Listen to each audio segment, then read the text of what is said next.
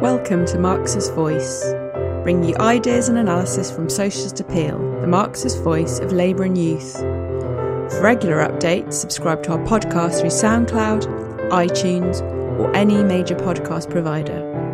Or visit our website at www.socialist.net, where you can donate and subscribe to our paper online and help support us in the struggle for socialism.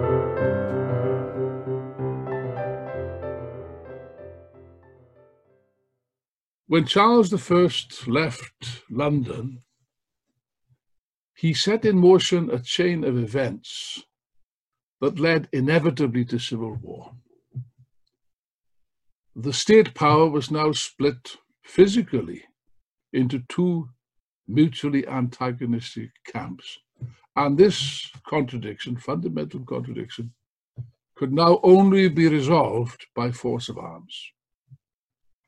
Charles and his wife Henrietta no longer felt safe in the capital, and therefore they fled first of all to Hampton Court, which is a few miles up the Thames. And even there they didn't feel safe. It was still too close to London, so they moved again from Hampton Court to Windsor, which is a few miles further away. And even there they didn't feel safe, and they were right not to feel safe. Because the mass agitation, the revolutionary agitation in London was continuing unabated all the time. The masses now turned their attention to the House of Lords, which was continually plagued with mass demonstrations and pickets of all sorts. And the masses were demanding the names, that the public, they published the names of all those lords who've consistently voted against the decisions of the House of Commons. Just obviously put the fear of God into the Lords, who concluded, I suppose, from their point of view quite rationally, that the London mob was being controlled by their enemies in the lower house, by the parliamentary opposition, by Pym and others. Now, this is an accusation that's frequently made. It's the actual relationship between Pym and the London crowd, the mob, to use that expression, has never been completely clarified, but certainly it wouldn't be correct. It was completely out of their power. Pym could not control the masses now, although to some extent they encouraged them to come onto the streets for their own purposes, but they weren't too keen when the masses were going further than what they intended. That's the point. And this movement, like the Sorcerer's Apprentice, once it's conjured into action, it was very difficult to control. Here's a quote from one of these alarmed parliamentarians. The rabble, they always use this terminology, of course. The rabble being at the door, they were literally at the door of the House of Lords every day. The rabble being at the door to execute whatever they were directed by the leaders of the Commons, you see the argument, the Lords gave way, influenced by fresh movements among the common people who openly support the design of the most seditious, that's the most seditious elements in Parliament. Now, this, of course, is typical of what you might call the police mentality. For the ruling class and its agents, the masses are never capable of acting on their own, independently, as an autonomous force. They're always going to be manipulated somehow by unscrupulous demagogues and agitators and people of this, people from outside and so on. In this case, manipulated by the opposition in Parliament, which frankly, at best is an over-exaggeration and at worst is an outright falsification. Oh no, the masses were moving very much under their own steam, under their own leaders, by the way. They had their own leaders in the form of the religious radicals, the preachers, and so on and so forth, the apprentices who played a leading role. Oh no, they were quite capable of acting on their own without being led by anybody, as a matter of fact.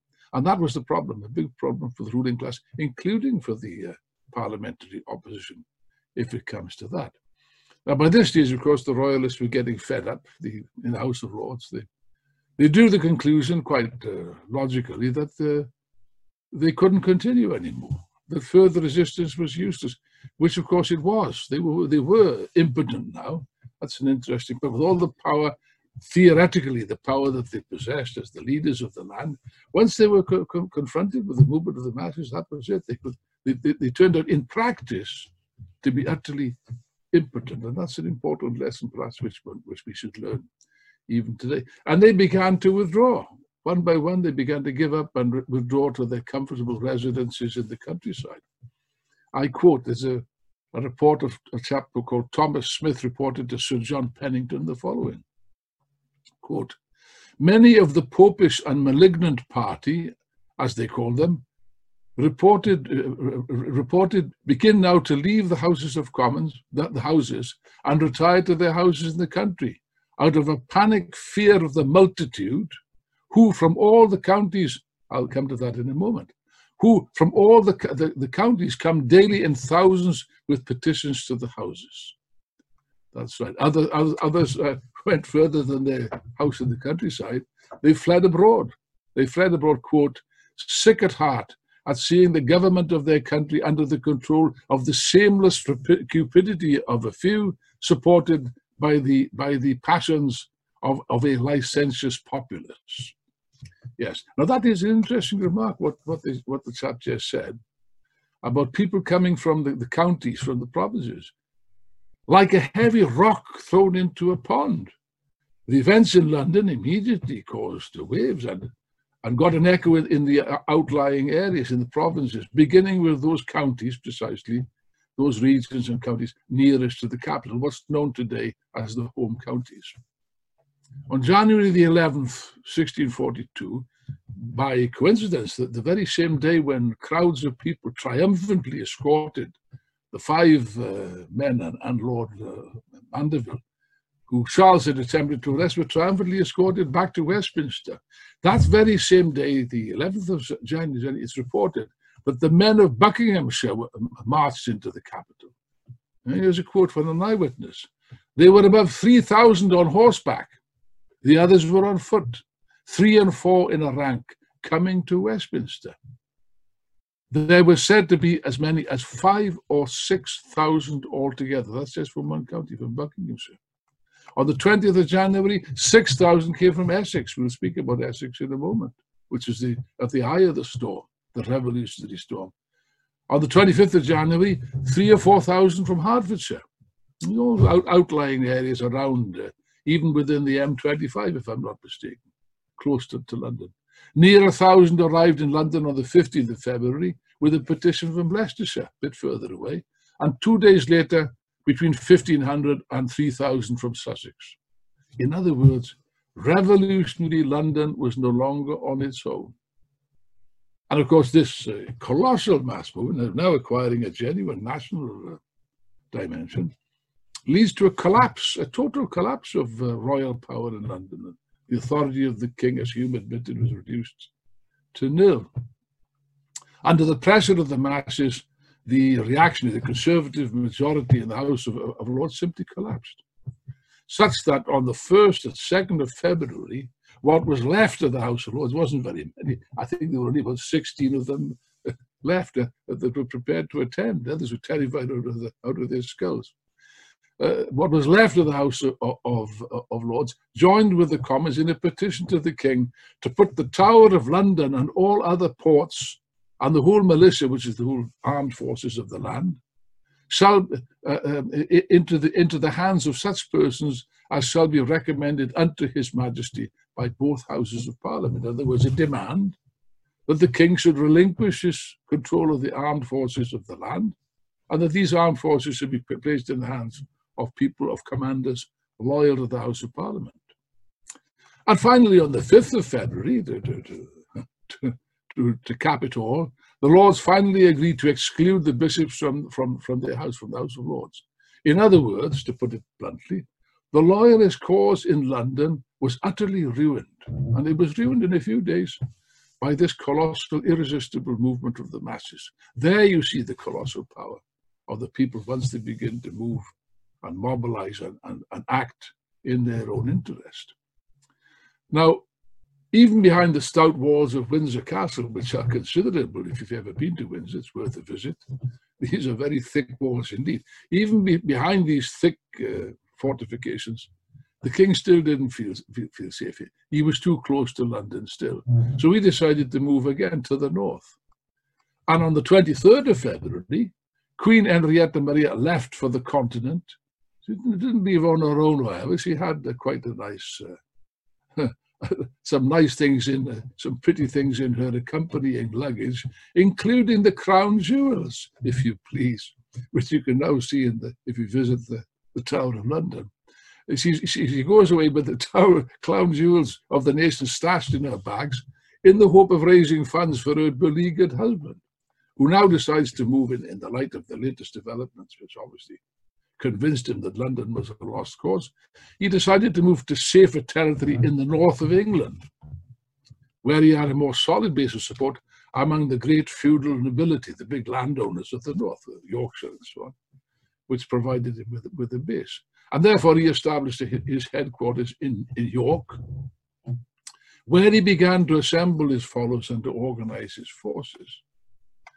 On the 4th of June, there comes quite a decisive moment, when a group of 9 peers, nine members of the House of Lords, now in exile, of course, 9 members of the House of Lords published a manifesto stating that they could not take their seats in the House of Lords until they had security, I quote, to sit with the liberty and that condition in that the peerage of England formerly have done, secured from all menaces or demanding any account of our particular votes and from tumultuary assemblies. It's a little bit, if you'll excuse me the aside, it's a little bit like the divine right of kings. Here's the divine right of the lords.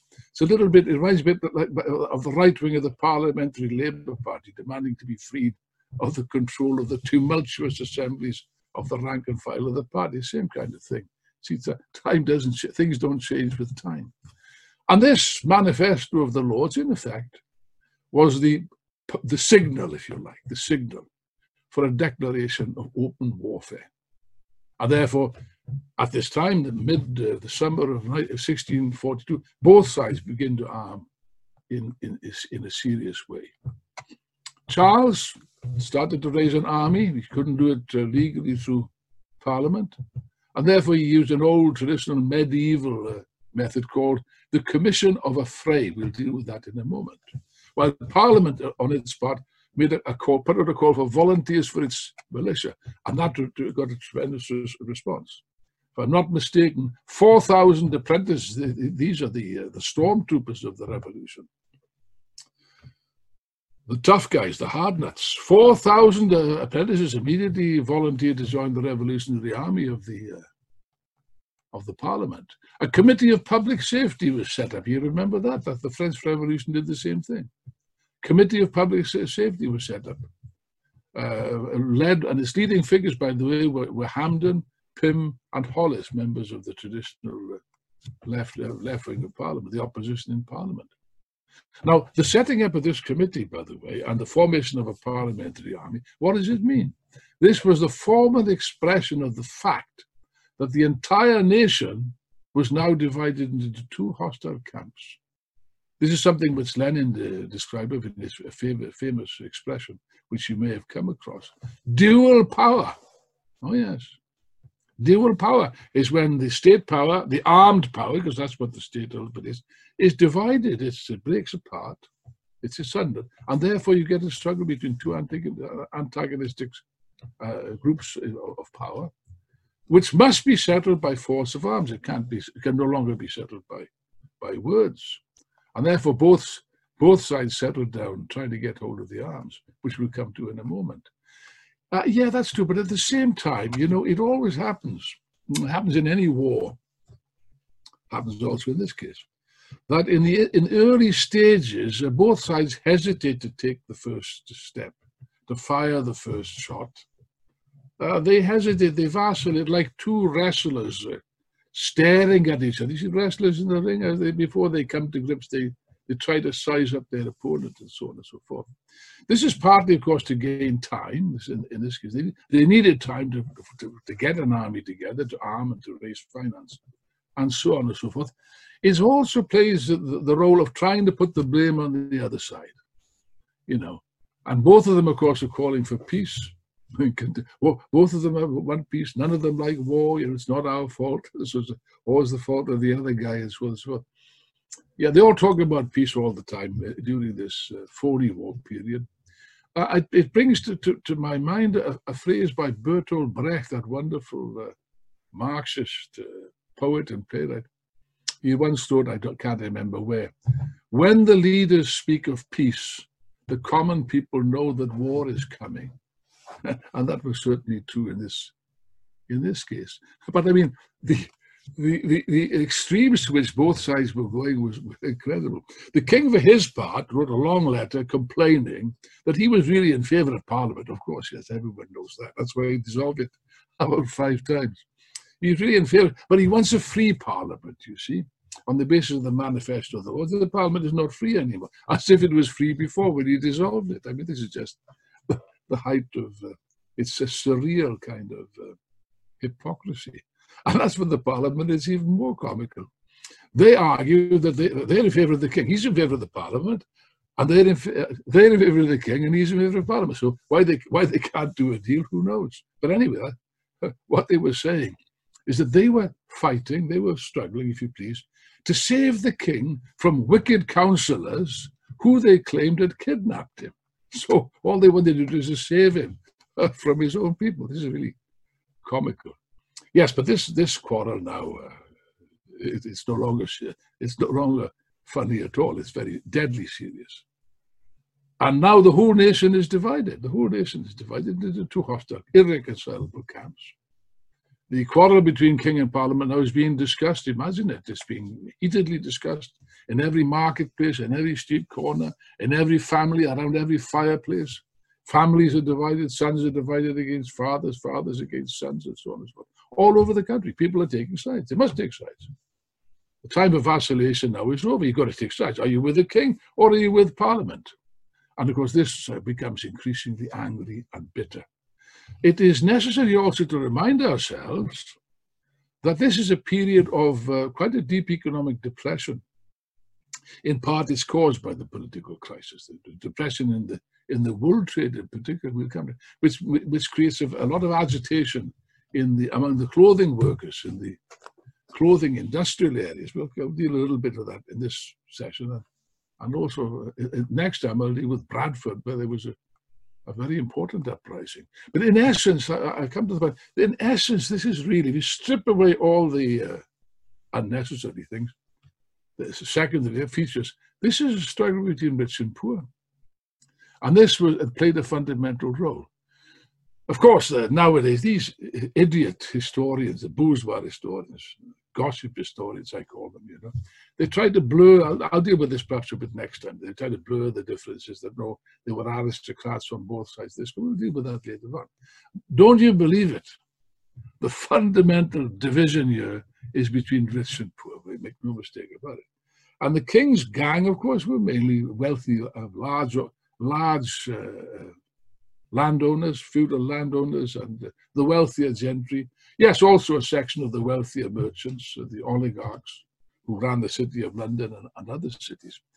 But the king, to raise his forces, of course, he uses who? He uses the aristocracy.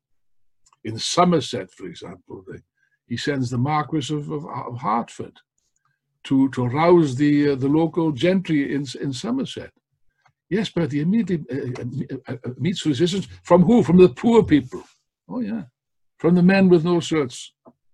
The same people that rose up in London, including the peasants, by the way, not just the urban poor, but it's quite interesting to see a large participation of peasants who are also suffering from all kinds of hardships. In this particular case, the Marquis of Hertford is met with thousands, I quote a witness, thousands of fighting men and women. Yes, the women were playing a key role in all of this movement.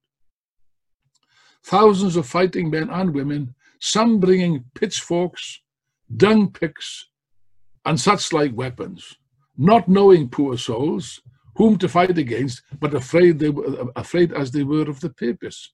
Well, I mean, this is often stated that this movement was anti-Catholic. Well, it was. Yes, but if it was, there was a reason for that. Most of these people are Protestants. They're Puritans. They've heard about the massacres in Ireland, and they're concerned, to put it mildly, they're terrified, actually, of Catholic plots around the king and queen also, which, by the way, was quite well-founded, these suspicions, And they were terrified that the king was going to bring a Catholic army from Ireland, which was his intention, be sure of it, it's a proven fact. And of course, they were terrified that the massacres that were taking place just across the Irish Sea would also be taking place against them. So this was a movement of self-defense, but it was also, be sure of that also, a movement against rich people, against the fat cats, against the landlords. Both Catholics and Protestants were raided, actually. In South Moulton in Devonshire, now here's an interesting point. You find this repeated time and time again. I don't have time. I wish I had time. I don't have time to give all the examples. I just give one or two for lack of time. But it's a constant feature that the respectable parliamentary opposition in many areas, the gentry who supported Parliament, were not keen to fight at all. They wanted a reasonable relationship with these aristocrats, so they didn't put up a serious resistance unless and until it was taken out of their hands by the men and women of no shirts, if it's possible to say that.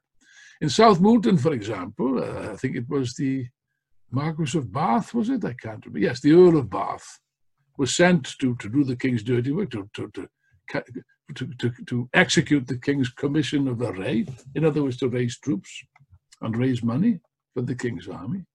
Turns up at South Moulton, and the respectable town council, who are parliamentarians, what do they do? Well, they invite him for lunch, if you please. They invite him into the town. Here's the enemy. Invite him into the town. On condition, of course, that he gives his word that he's not going to execute the king's commission of array, which he gives. And as he's sitting down to his very pleasant lunch with these respectable gentlemen, then the trouble starts. I quote, "The common sort of the town," the common sort, the rabble, "the common sort of the town fell into a great rage with the mayor and his company for giving license that they should enter," that's the royalists, "and swore that if they did attempt anything, there would be, I beg your pardon, if they did anything there to read their commission of affray, they would beat them all down and kill them if they were hanged for it, and thereupon betook themselves to arms, both men, women, and children, about the cross in the marketplace." There we are. Insurrection, in other words. Chap goes on. "I do verily believe that there were in number at least 1,000, some with muskets loaden, some with halberds and black bills, that's a kind of axe, some with clubs, some with pikes, some with dung shovels, and some with great poles. The women, let's note the role of the women in this. The women had filled the steps of the cross, that's the cross in the center of the square, with great stones, and got up and sat on them, swearing that if they did come there, they would brain them. A butcher's wife came running with a lap full of ram's horns for to throw at them. Amongst this crew, there were both men and women, he insists on this, both men and women with clubs and staves, which do daily beg from door to door. Beggars. The lowest of the low are participating in that. And when some of the gentry approached the cross, the people gave a shout and did cry, 'They be come,'" typical West Country accent. What happened? Well, the gentry and their servants at once got the message, they took cover, and the Earl and his company left the town to the accompaniment of a hail of stones. And that ended that particular commission of affray. They got an affray, but they didn't get much of a commission. The most interesting, perhaps, case, there are many, too many for me to mention, is the case of Cirencester. By the way, I insist, this area I'm talking about is a cloth-making area in a state of depression and poverty, dire poverty, and inhabited mainly by Puritans, quite extreme Puritans. Lord Sanders here had the unenviable task of attempting to execute the king's commission of affray in Gloucestershire. But his attempt, quote, "was stifled in the birth and crushed by the rude hand of the multitude before it saw the light." Case in point is Cirencester. Cirencester is the center of the manufacture and close to the cloth-making area of South Wales, West Gloucestershire, and a centre of Puritanism among the lower people. The townsmen suspected that he intended to proclaim the Commission of Array, and they put the chains across the streets to keep him out. And 1,000 people came in from the surrounding countryside, the peasants, that is. 1,000 people came from the countryside to assist them. So finally, they surrounded the house which Lord Chandos was present, with 30 men armed with swords around him. In the end, he had to come out and ask them what they wanted, which wasn't a difficult question to know. And they wouldn't go away until they got a written, that he would give a written promise not to execute the Commission of Array. He went back into dinner again in the hope of enjoying a peaceful meal, but no hope of that. Because they continued to demand why he had come.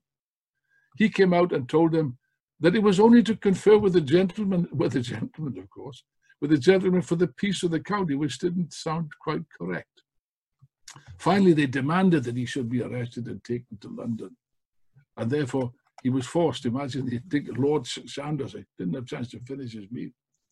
They smuggled him out of the back door on foot through a back way to escape.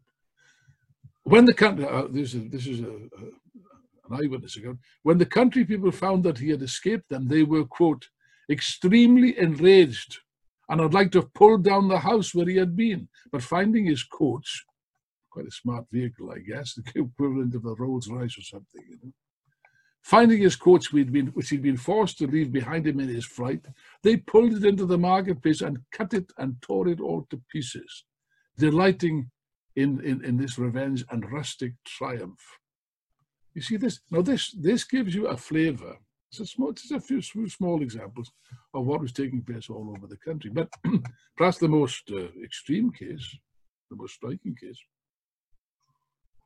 was nearer to London in Essex. Essex is partly nowadays is partly in London. But in August 1642, rioting began against what were known as malignants and papists, that's the royalists and Catholics, began in Colchester and spread all over Essex and Suffolk. It started with a rumour that a wealthy Catholic lord, Sir John Lucas, was intending to leave with 12 horses and arms to join the king.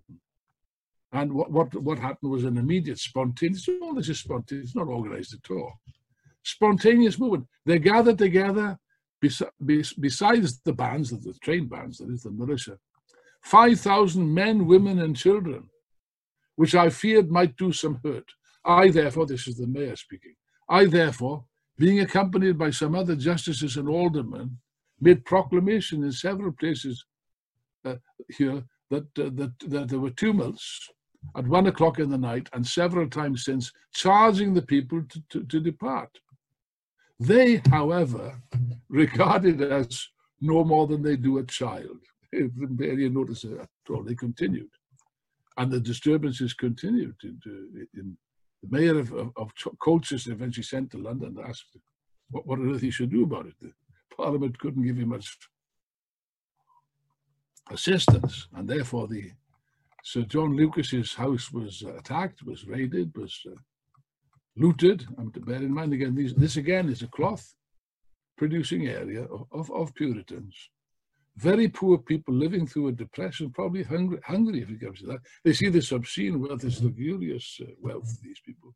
And therefore, of course, they go to their houses looking for arms. That was the reason they were going there. They were convinced they were cavaliers hiding there. They didn't find any cavaliers.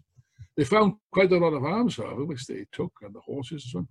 And while they're about it, they helped themselves to a lot of other stuff. Well, it's just too bad. I mean, people under those circumstances, people are not too concerned about the rights of private property. This is a spontaneous eruption of the mass, and it spread. It spread immediately, not just to Essex, but the neighbouring county of Suffolk, also based on the same industry, of course.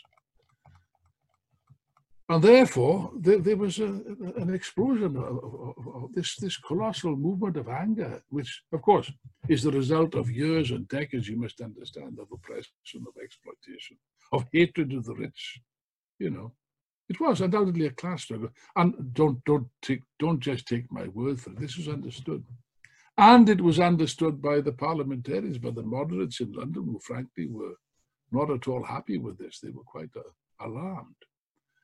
Now, I'll say this, I mean, you find like that ridiculous program on television that the BBC put on, you know, completely reactionary, can be conservative, and also Philistine, superficial analysis of events.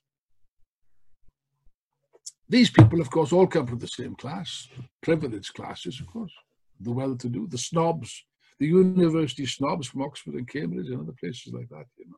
And they have a complete contempt for ordinary people. Their attitude today is exactly the same as the attitude of their contemporaries 300 or 400 years ago. The rabble, the mob, the ignorant people, and so on and so forth. Well, maybe they don't have degrees in sociology in the University of Cambridge and Oxford, but by God, these people know what they want. Or more correctly, maybe they don't know exactly what they want, but they know what they don't want. That's for sure. And let's make one other point absolutely clear. You can say what you like, or they were excesses. Yes, there are excesses in every revolution. One has to live with that. There were many excesses in the French Revolution, which to this day they mourn about it, so in a hypocritical manner, leaving aside the atrocities of the ruling class, of course, they're not interested in that. Yeah, but you see, this movement of the masses also played an important role in the forthcoming military struggle. You see? It's not an accident that after these mass uprisings of the people in Essex and Suffolk, in those counties, there was no royalist movement whatsoever. It was crushed. The aristocrats were terrified out of their minds, quite rightly so. And they lived in terror of the masses. And this terror played a role. Yes, terror plays a role, of course. In all wars, terror plays a role. And they were terrified, rightly terrified of the masses. And therefore, the commission of a fray in those areas failed miserably. And that, by the way, the parliamentarians were a bit ungrateful when they looked down on these masses and tried to curb them and tried to rein them in, and were unsuccessfully in the main. Yeah, but you see, this gave Parliament time. These movements, these spontaneous revolutionary movements, gave Parliament the time it needed to create an army and to fight reaction, which they did, by the way, as we'll see next week, with extreme reluctance and very inefficiently. I'll say this about it. If, in the coming months even, if Parliament and the forces of Parliament and the leaders of the parliamentary army had shown the same amount of revolutionary determination as these poor, ignorant people which I've just described to you, the Civil War would have been won before it started. The Royalists would have been crushed immediately. Yes, but that wasn't what they wanted, as we will see next time. It wasn't what they wanted. And a gap opened up very soon, not just between Parliament and the King, which is what we've been discussing so far, but also, yes, between the moderates in Parliament, the other more radical people in Parliament, such as Cromwell, the independents they would be known as, and the mass of poor people. You see, the fundamental feature in all of this is fear of the masses. Fear of the masses, not just among the papists and the royalists, but also on the part of the royalists. Let me just finish with a quote. I mentioned the events at Cirencester. Here's a quote from the period.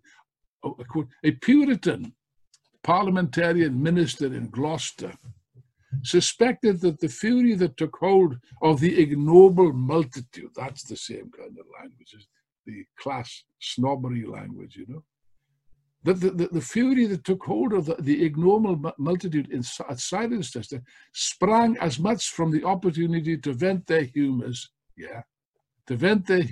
in protest at their usual restraint and subjection, as from love to the causes of God and Parliament. Yeah, here, a truer word was never spoke.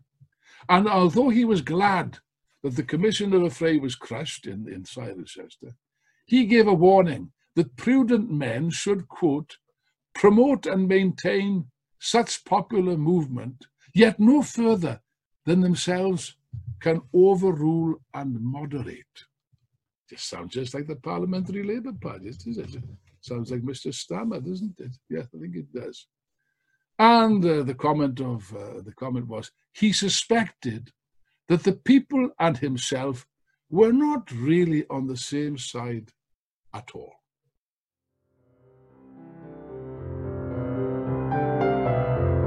Thanks for listening. We hope you enjoyed this episode of Marx's Voice. You can subscribe to our podcast through SoundCloud, iTunes, or any major podcast provider, or visit our website at www.socialist.net. And if you're able to, please donate or subscribe online and help support us in the struggle for socialism.